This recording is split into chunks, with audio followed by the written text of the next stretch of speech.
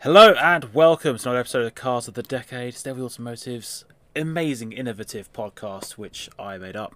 I'm Sean Smith, and I'm joined by almost my full set of co-hosts: Sam Green, hello, Alistair Walker, Good time of day, everyone. and Christopher Strinkland. Hello.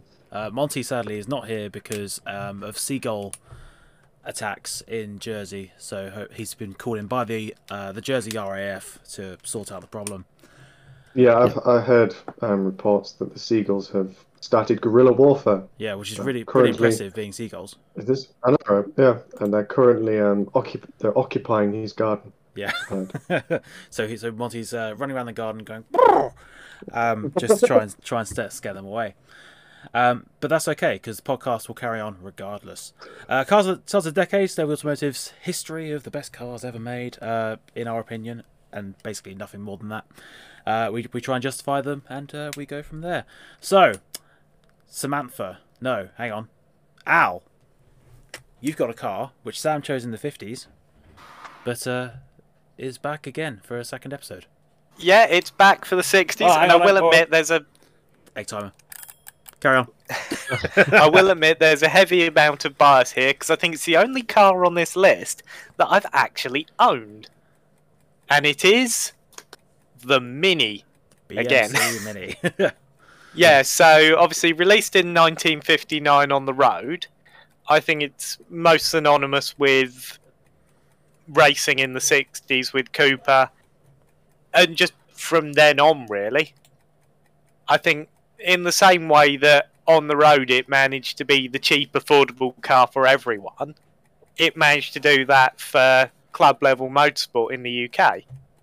Is you wanted to enter touring car racing, Mini. You wanted to enter rallying, Mini. You wanted to do oval racing, Mini. Yeah, so- There even was, if you wanted to do endurance racing in some series, you could use the Mini as well. yeah, I mean, it was, I think all the characteristics that made it a fun, enjoyable road car translated fantastically to, especially a lot of the shorter tracks we have in the UK, places like Alton Park and Cadwell. They suit the Minis fantastically well. And Yeah, not so good places like Goodwood, but equally, It's not even bad when at you Goodwood. watch, to be fair, yeah, when you watch them now, if you Yeah, get hang a on, really hang on, top hang on. driver, The ones we watch now aren't standard minis. I mean, granted, they were never no, going no, to be no, standard no, minis, no, but they have been fettled. no, but say. to be fair, although Swift Tune, which is basically the guy to make Nick Swift, is the guy to make you a mini engine nowadays. Although most of them have a Swift Tune engine, they are still homologated historic mini race cars. So there's only so much you can actually change. yeah, and to be fair, it holds true of most historic race cars Yeah. at things like Goodwood that they're actually faster now than they were in period. Oh yeah, most of them make far more power now than they did at the time. Yeah, because we have reliable petrol and probably better tyres as well, which help their lap joys time. of Even generally- if they're historic tyres, they're Better tuning as well, as silly as it sounds. yeah.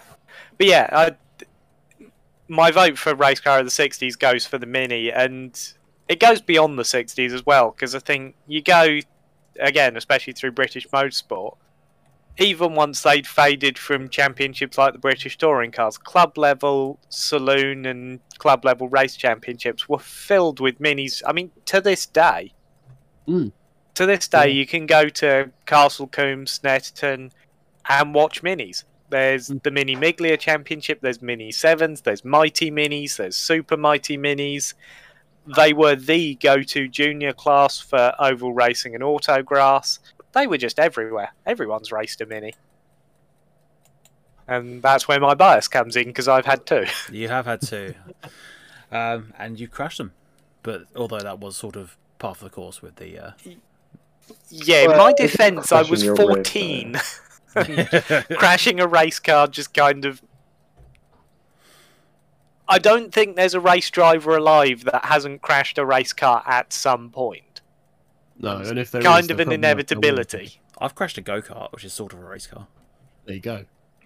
Yeah, and if you're driving at the limit, at some point you're going to drive beyond the limit, Oh no, and it's going to end in I a just came out crash. of the pits when Sam told me not to go flat out in icy conditions in turn one. And that's exactly what you did. You see. You're an idiot. But yeah, fun to drive, and honestly, one of the nice things about them is they were really simple to repair. I mean, the number of times I managed to fix whatever was wrong with it just by tapping it with a hammer. Yeah, but that's just British Leyland all over for you. Yeah. Yes, but it made them easy for the amateur racer. Yeah. Yeah, it made it accessible for a club level mechanic. You didn't have to be a superstar on the spanners just to make it work. No, because a Mini would just work anyway. Yeah. It only has like 2 or 3 more moving parts than an electric engine, an electric motor. So, And one of Nice and those is easy. the steering wheel. yeah, Yeah, no, it's a car I'd recommend to anyone, I think, because they were fantastic fun to race, and it's one I'd love to race again. I'd love to try them on circuit racing or out on a rally stage. Yeah, I mean, even as late as the 90s, we had Minis in rallying trying to do the Monte Carlo. of course it won the Monte Carlo Rally. It was so prolific at the Monte Carlo Rally that it got banned. Really? Did it? I'm fairly sure, didn't they eventually ban it one year? Or they got bored of it winning, so they introduced a new rule that said the car That had sounds to be very French. very reminiscent of these days, like with Audi, for example, when they had the R8 and the R10. They changed the rules basically to get other people to fight them. No, I mean, I could be wrong, but I'm fairly sure that the 3rd year or something that they won it, they conveniently brought in a new rule that said that you had to be a French car to win, or something really silly like that. So That sounds like something the Italians would do. yeah, We may need some citation later on this. possibly. It's, even with its potentially being banned and stuff, you look at the list on Wikipedia, just on Wikipedia, the major races it's won in. As Al said, it was a touring car, it was a rally car, an endurance. I can tell you car. what I think what you're referring to, Sam, is in '66 the Mini was disqualified because they used variable resistance headlights, dimming circuit in places. Dimming circuits in place of dual filament lamps. So they Right. basically used the wrong headlights and were disqualified. Wow. That's In fairness, that wasn't the only car that was disqualified, but yeah. Basically, they disqualified everything that wasn't a French car and then a Citroen DS1. Conveniently, yeah. And it did have similar headlights, but because it was on a standard car, because it was standard equipment, they just went, oh no, it's fine. So there you go. What a reason to win a race because you had the right headlights. Yeah. No. The Citroen had the wrong headlights, but because it came out of the factory with those headlights, it was fine. Oh my god! But because the Mini ones came out of the factory with filament lamps, and they replaced them with these variable resistance lamps, because they'd done that, no, disqualified. Wow. So they weren't standard, basically, and that's why they. Pretty much, yeah. Yeah, but that's No. nearly as bad as. Do you remember when the LMP2 podium sit place a couple of years ago had to drill a hole to hit a starter motor in the bodywork? That's almost as stupid a reason to be disqualified.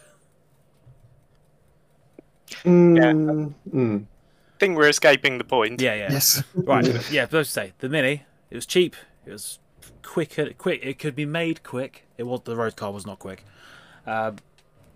I mean, to be fair, it's not like a Mini weighs an awful lot. It does. You get a lot of bang for your buck with your engine tuning with a Mini, That's true. especially once you'd gotten to the point of drilling holes in just about every non-structural panel, so you could save weight. Which Yeah. I have seen on, especially some of the later rally cars. I think, like drilling around the door frame. Here is an interesting one for you. If you scroll down a little bit, it won its class at Le Mans. This the 6 hours. This is the 6 hours, which is in Australia, but we'll gloss over that. What? Where did that take place then?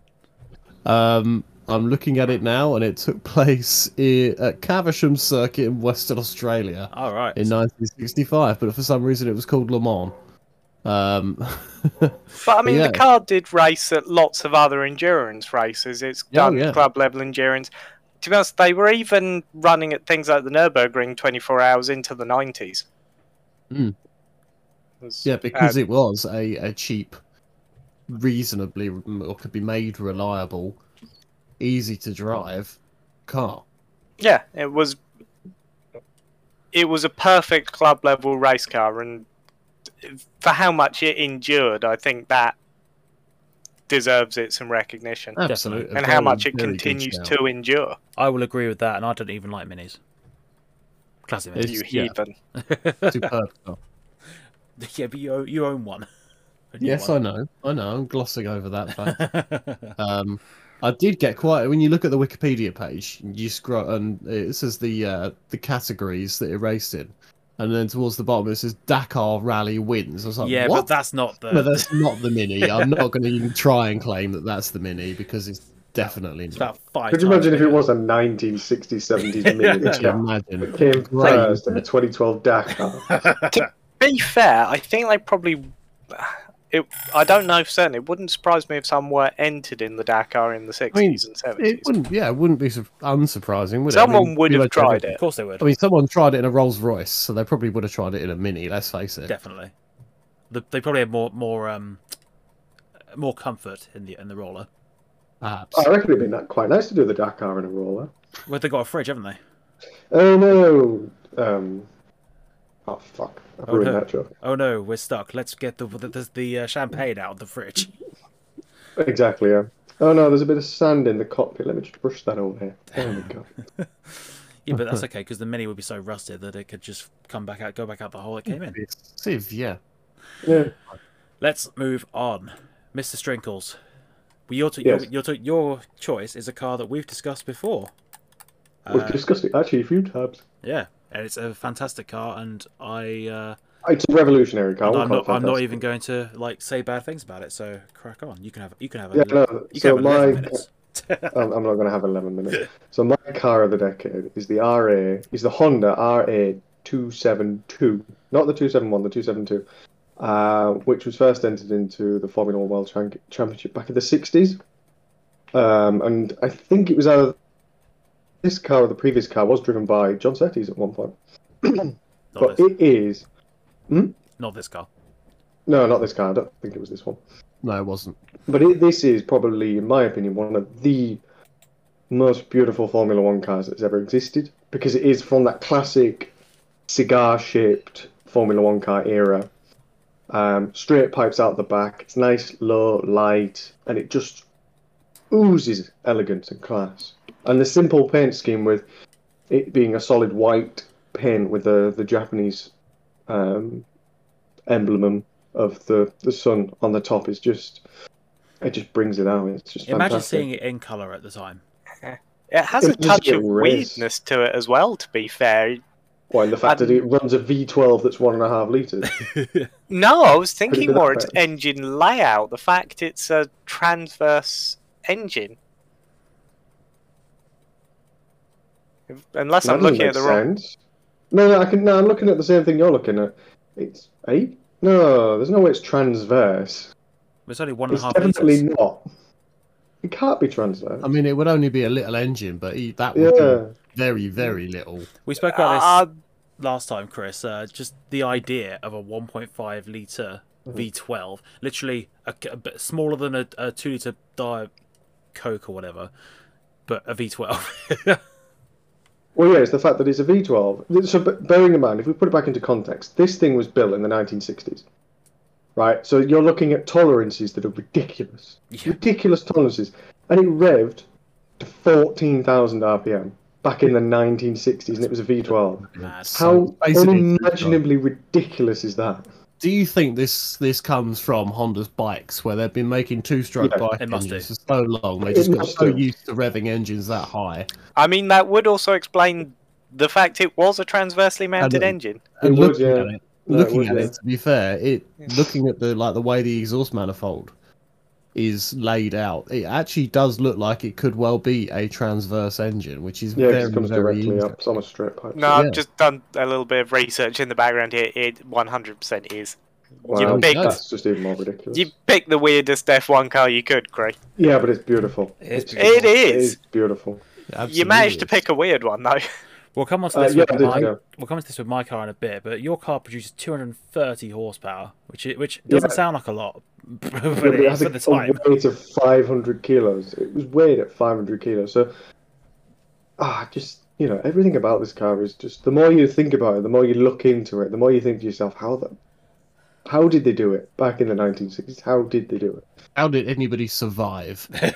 Let's face it. Yeah, how did any of them survive? I mean, prime example. Well, no, the reason they survived is because for most of the races they entered in 1960, they retired. Yeah, I was about to say that. Yeah. So, I was going to say, you've also picked a car that wasn't particularly good. The most unreliable No. Honda ever made.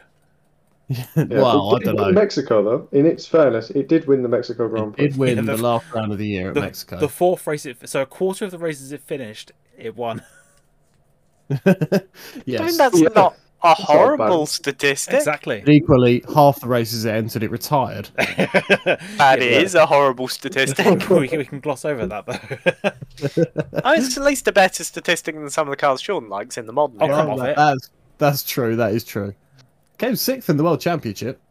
That's not bad. 11 points. That's more than many F1 drivers will score in their time. Yeah. Maybe not these days, where points down to 10th place and whatever. But Yeah, so I think if anybody's watched the Goodwood, not the revival, the hill climb, I think Jenson Button drove. I don't think it was the 272. I think it was the RA 300.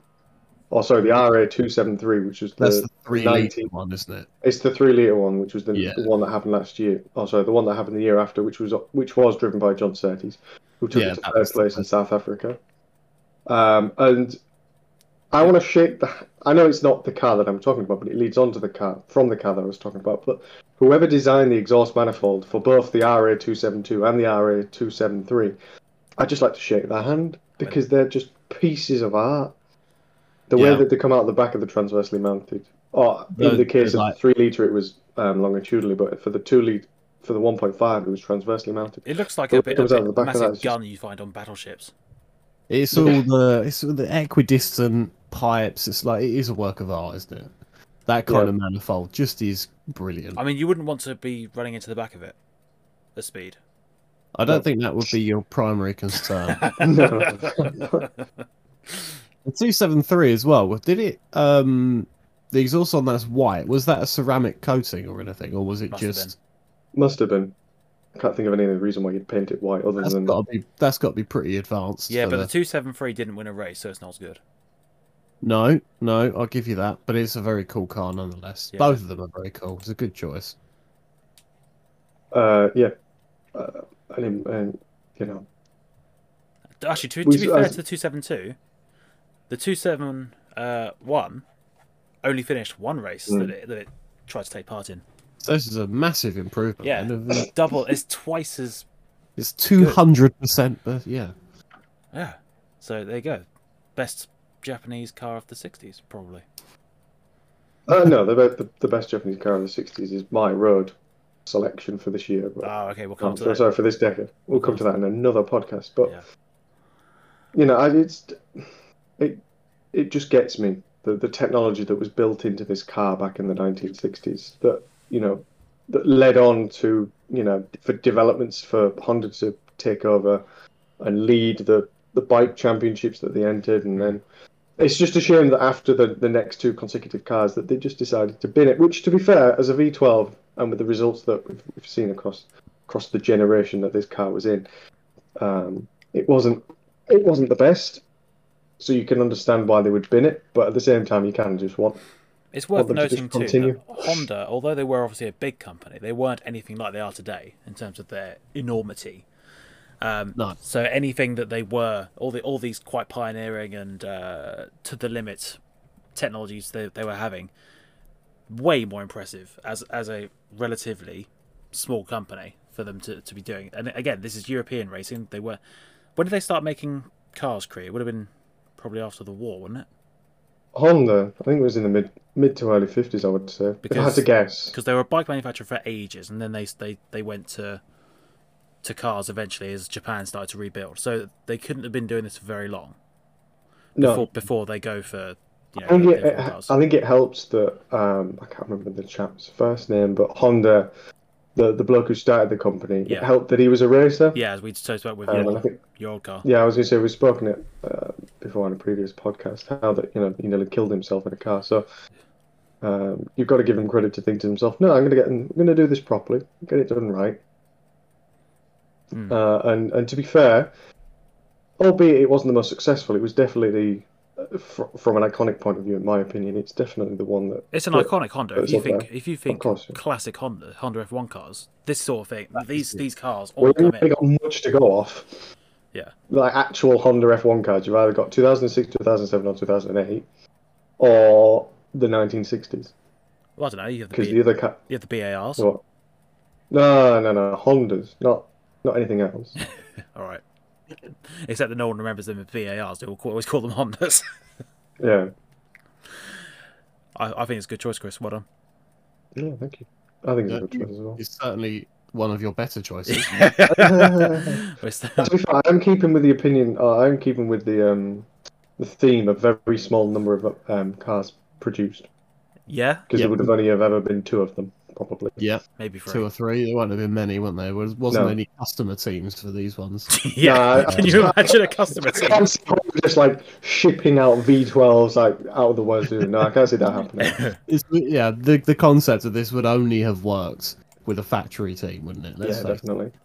Um, That would have been interesting if a privateer did get their hands on one. What would have happened to it? Well, Well, Just you the don't first know, thing I it may suspect they would have blown done would have ripped the engine out. yeah, That would have been the first thing they would have done. Yeah. Turn the engine out and put a normal V8 in it, probably a probably, yeah. is DFT? No, not DFT. DFV Cosworth, I DFV, think. thank you. Yeah, Yeah, but that would have been the 3 litres, so that would have come on. Well, actually, no, we're skipping ahead for that. That's Monty's choice. Yeah, we'll come to that later. we on. still have to get rid of the best car of the 60s before then. My one, No, you just said no. You haven't done yours. But no. I keep thinking you're the Mini because you're odd. But okay, Chris, you got like 20 seconds left. Do you want any closing statement? no, it's fine. I just think it's the best race car from that era. I don't care what anybody says about the Lotus and the Cooper. This is the best car, even if it was unsuccessful. Well, it's not the best car because now it's my turn. No, it definitely was the best car. No, it's not. Because Definitely if was. you want 60s icon beauty, it's the Ferrari 156 Sharknose. It's really not. End of story. I End of wouldn't podcast. go for beautiful. What? The That's- Sharknose? It's gorgeous. I've got a model of it. I've got 2 models of it. Yes, but it's been well established through multiple podcasts that you have no taste. What? You're mad. Do you know what the problem is with the 156? And I'm sorry because you've not offended my car, but I am going to offend your car. It's got the wrong proportions. What do you mean it's got the wrong proportions? It just looks wrong Okay. because it looks 50-50. It just looks kind of wrong. It reminds me a bit of an Italian riverboat. Yeah, no, I can see what you mean Yeah, I with can that. see How that, long have you yeah. been lining up these these sort of jibes at me for this one? I put this on this is all this months ago, and you got it right. Let's go. Here we go. Let's have some. Do you know what it looks like? It looks like an F2 car. I mean, most It is an cars of that F2 era car, look more or like an less. They F2. all are. I mean, yeah, to be fair, they're pretty Honda much- wasn't, No, but that's only because they couldn't make enough of them. Yeah. and because it probably wouldn't meet F2 regulations with a V12. No, I think it probably would have done, to be fair. Would it? I Yeah. have no idea. Well, anyway, the Sharknose, best looking car ever. Let's actually go into some details. It's really not. It really is. So, this car was obviously red, so it's 10% faster. Unlike Chris's pitiful 1 win, the 156 got 7. 7 wins. 7 poles. 7 fastest laps. In 29 races, but shush. It was red. It was excellent. It only had about 200 horsepower, which isn't as much as the Honda. I was going to say my Honda had 230, although it did weigh And you about had, 500 kilos. and your car's 4 or 5 years younger, so they had that much more time to extract some power. Which I was going to make a joke about Ferrari saying bad chassis, good engines, but it's not really a very good engine. It was at the time it was a Ferrari Type 178, 1.5 litre, 120-degree V6, 2 valves per cylinder, mid-engined, obviously. Managed to a 5-speed gearbox, which is 1 less than Creed's car. Yours had a 6-speed. Did you? unique in everywhere. Yeah, that's probably why it broke so often. No, I think it was having problems with the engine timing. I think was the main problem. Well, because it had too many cylinders. So that's a V6. Is that related to the Dino engines? It is. yeah. Yeah, It's it's named after my cat. So it's for a start of the season with a 65-degree Dino engine, then replaced by a new with a V angle 120-degree design. So yeah, the car started. It was a V6 that was more what we would expect. It's still the idea of a 1.5 liter V6 is pretty nuts in today's world. Yeah, I mean, But, Cooper and sort of Lotus and a lot of the British teams were using a 4-cylinder, weren't they? Yeah. It was basically the Cooper Climax engine, a 1.5 4-cylinder. But I quite like the fact you could basically pick, as long as it was the right capacity, you could basically put whatever engine you like in it. Well, it's like Le Mans was a couple of years ago. Yeah. But no, this I car... do like Sharknose, but I actually think I know it's a bit later, but I quite like the in inverted commas aero as well. Well, that's which where is that's normal. where the car gets interesting, because with some of these cars that we've discussed on the podcast, they obviously have longevity, not necessarily as much as the Mini, but for an F1 car, 4 years, which is how long this car was racing for, from 1961, where it won the championship, through 1962, 63, 64, where it won its last race at Austria, which, yeah, I mean, for a 4-year-old car winning with Lorenzo Bandini, that's a pretty good going. I think this was the time when Ferrari sort of would pick and choose their chassis between the 156 and the car that came after it, which I've forgotten the name of, the 158, depending on track to track. But it just showed that it was fundamentally a very good car, and like we'll see with many Lotuses going into the 60s and 70s, it was quite versatile for an F1 car. Used for a long time, and like that was the stability of the regulations meant that it could still compete. It wasn't outdated as soon as it had finished the first race. No. And I mean, you look at some of the names that drove these cars across 4 years as well, and you go, that's impressive. I won 2 Constructors' World Championships. Admittedly, one of them was with Nart rather than...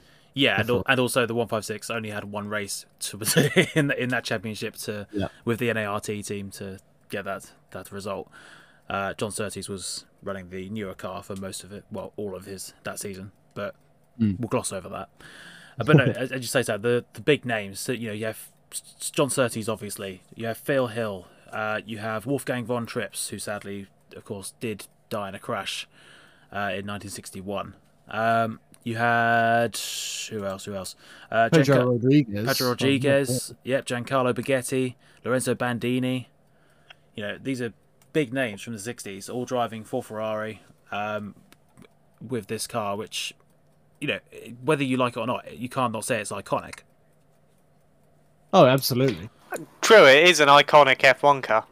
I mean, it's an ugly F1 car, It's but not it's an ugly. iconic F1 car. It's absolutely not ugly. It's cool. Reminds me of that Williams from the 2000s. What the one with the, I don't know what it was called. The Tusk. The Walrus. That's the one. Yeah. Yes. Well, no, because it's the opposite of that. Surely it's got one pointy nose. It's got nostrils instead. Exactly. It's got angry nostrils going grrr. I'm gonna beat you. In Italian, obviously. Why is it called the shark nose? Is it just because it's pointy? Yeah, basically. Because at the time, of course, you had, like Crease Honda, you had basically the cut-off cigar shape. So it was a sort of one airbox at the front.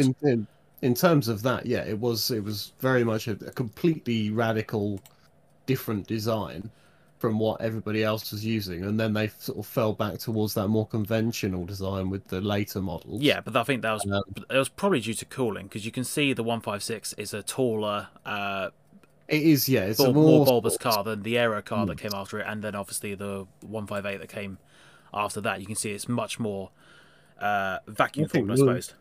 The 158 is one of the best looking Formula 1 cars ever, I think.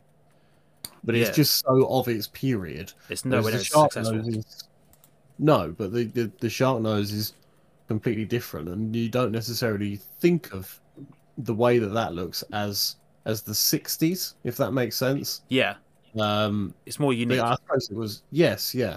You think of that longer cigar sort of shape as the 60s. You don't necessarily think of the sharp nose, but it's a good looking car.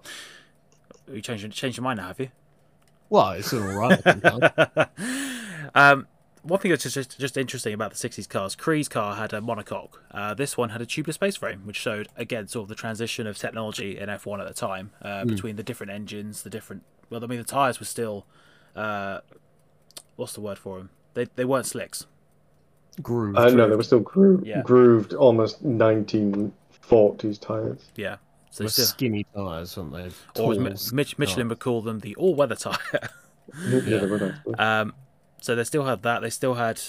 Ferrari obviously had the tubeless space frame. This is sort of like MotoGP nowadays when you have the carbon frames versus the aluminium space frames, which Ducati still use.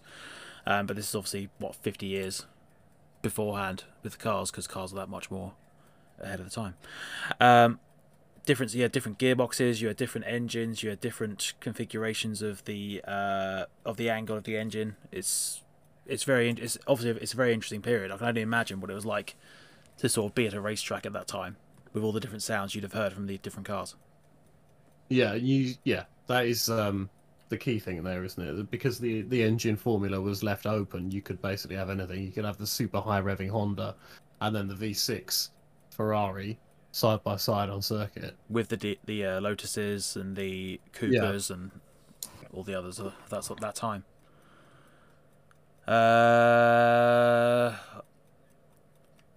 No, apart from the fact it was quite long lived. It won 2 championships, 7 races.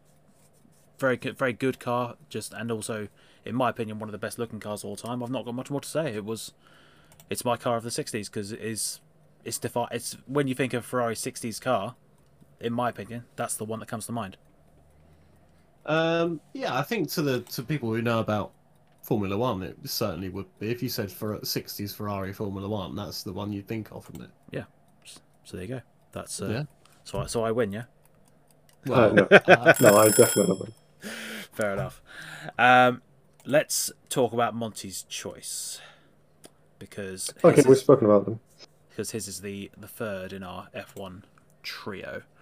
Hang on. Yes, we've had quite a lot of F1 cars in this one because I don't think we have for a couple of Well, episodes. F1 didn't really exist until obviously it didn't exist until the 50s. Well, it and didn't.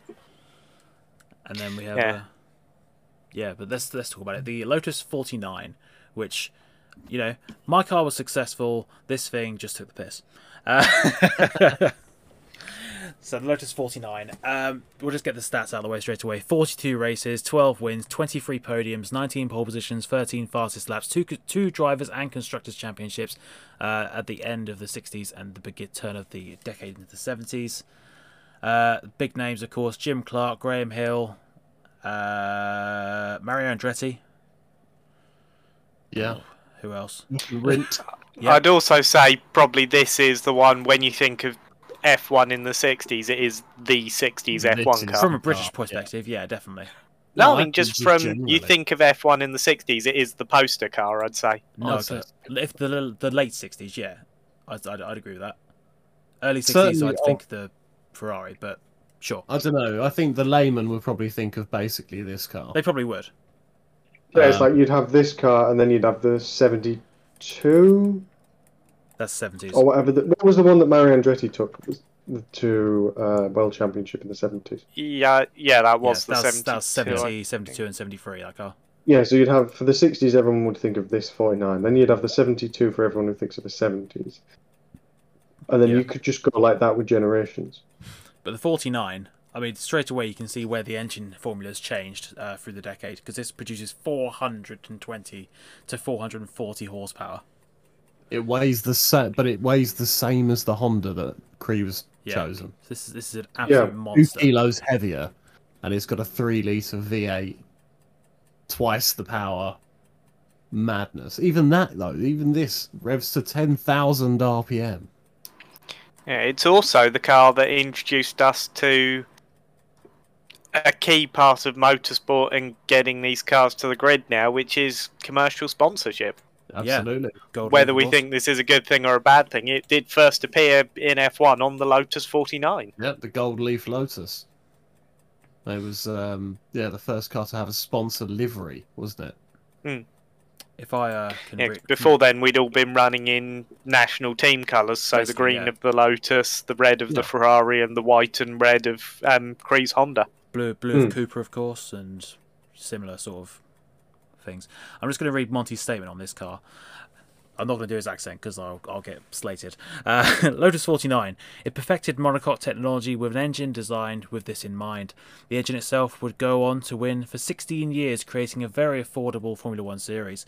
The car won for 4 years in a row and was the perfect balance of power and chassis. It was arguably one of Chapman's safer Lotuses, is what Monty has to say about it. Safer with a Lotus is not necessarily the prime directive, shall we say?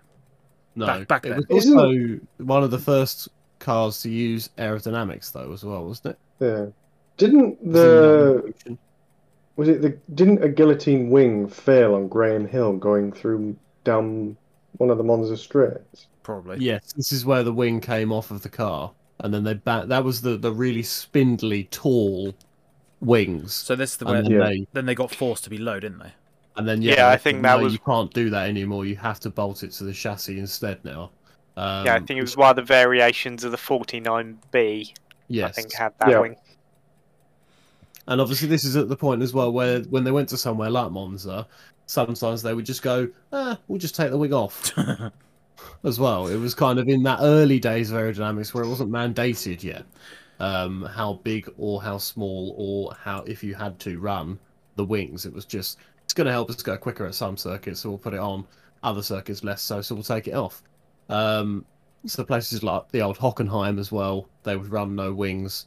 I know that classic Jim Clark photos of him sliding around at Silverstone as well, similar sort of thing. No wings on the car there because it was a big fast circuit. And you go somewhere where you actually need some downforce and put the big wings on to try and help. But you get those. It was just a very good car, really. I mean, they take it to IndyCar basically as well. Yeah, I think there was a modified version ran at Indy. Yeah, I think it was the 38. It was basically the same car. As we said, the FV engine. Can't really go wrong with that, let's face it. We look at the names. Jim Clark, Graham Hill, Andretti, Jochen Rindt, Fittipaldi. Just a very, very good... I'm going to jump in here, because the reason I've been quiet is because I've been counting how many retirements this car had just through the 60s. I'm counting about 50. But they did do a lot more races then as well. There were a lot more cars, to its credit. Yeah. But even for, as I say, the cars were a lot more fragile back then. They were literally built to, not nanometers, but millimeter precision with their weights and being literally as light as possible to go as fast as possible because cornering was becoming more and more of the domineering factor in the sport. They were built fragile because they were built light,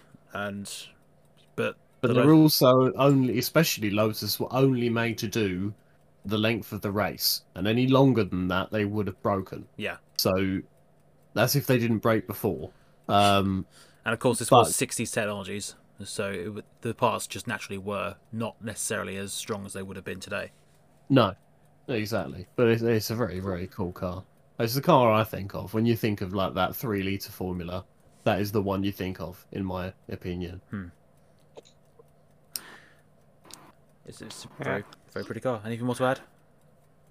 I think it is, and I think it probably leads us nicely on to Sam's choice with its engine. That's the thing, because Monty, of course, doesn't know how to make his mind up. So he decided.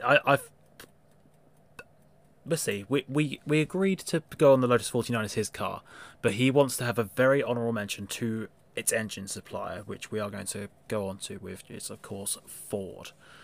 In Monty's words, blah blah blah blah blah blah blah blah blah blah.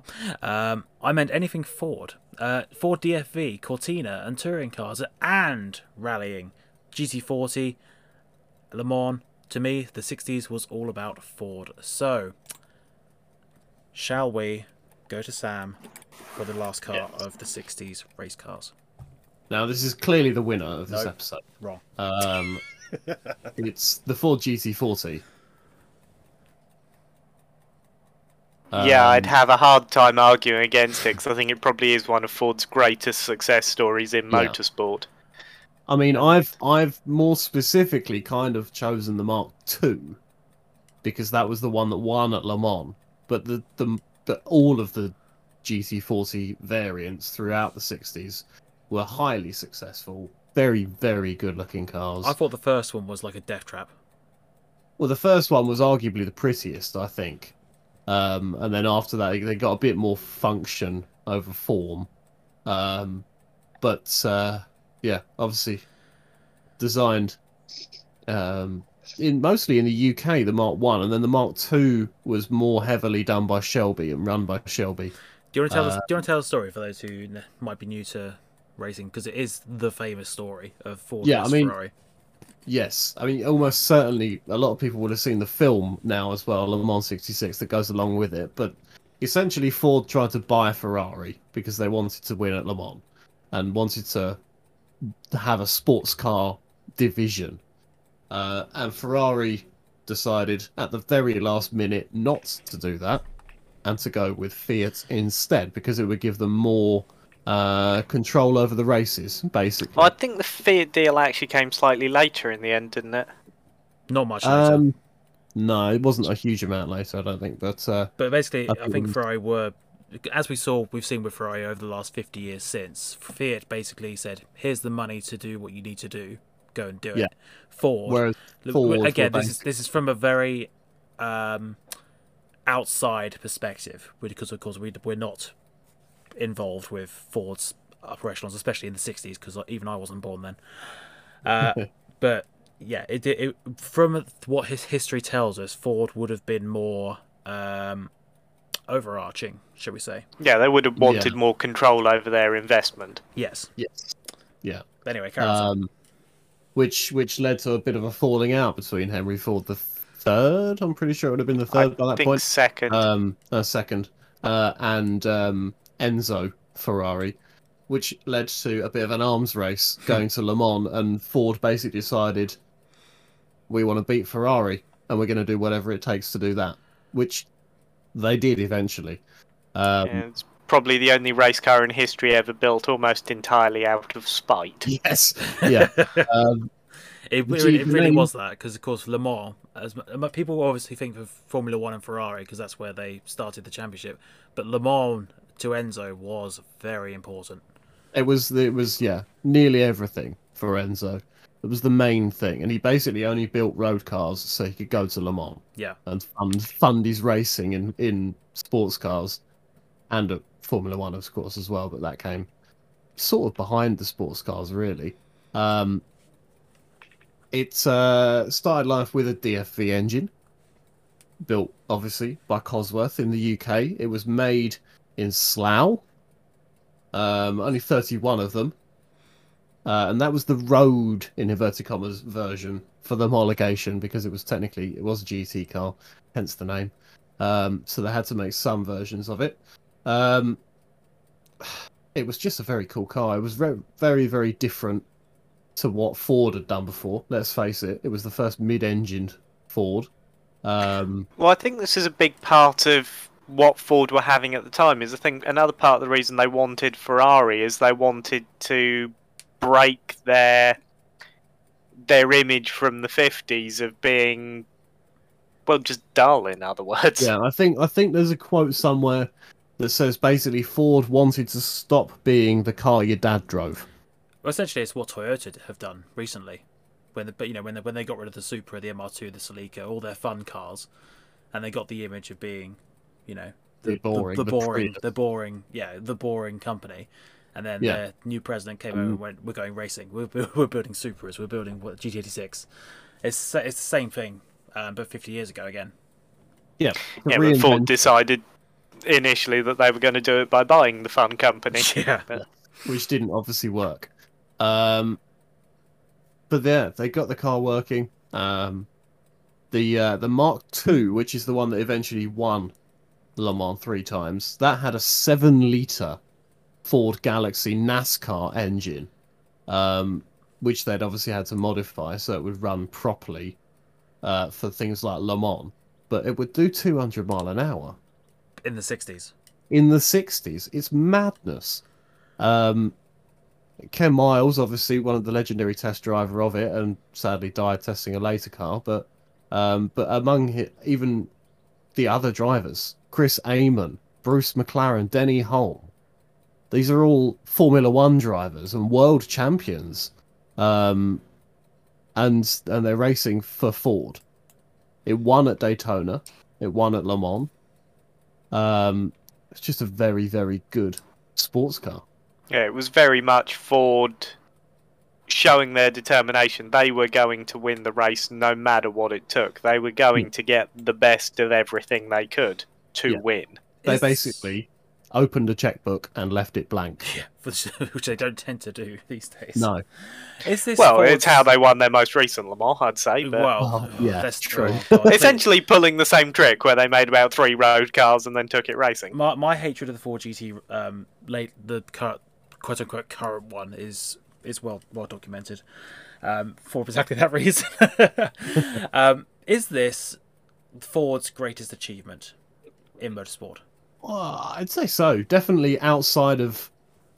I mean, there's obviously going to be some people that say they've done more in NASCAR. It's like, yes, but that's not more... It's not really global.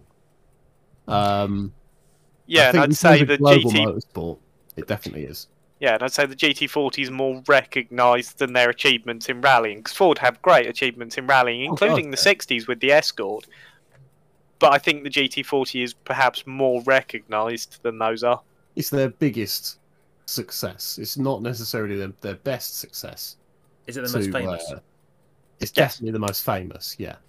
And I mean, there's nothing quite as iconic. If you think of, again, Le Mans in the 60s, there's a very good chance you think of a Gulf-coloured GT40. Cree, you've been very quiet. I'm just listening to your conversation more than anything. There's not really much for me to add more than what you're saying. Fair enough. Carry on. The Mark 1 GT40 in Gulf colours, I think, is one of the iconic sports cars of its era, let's face it.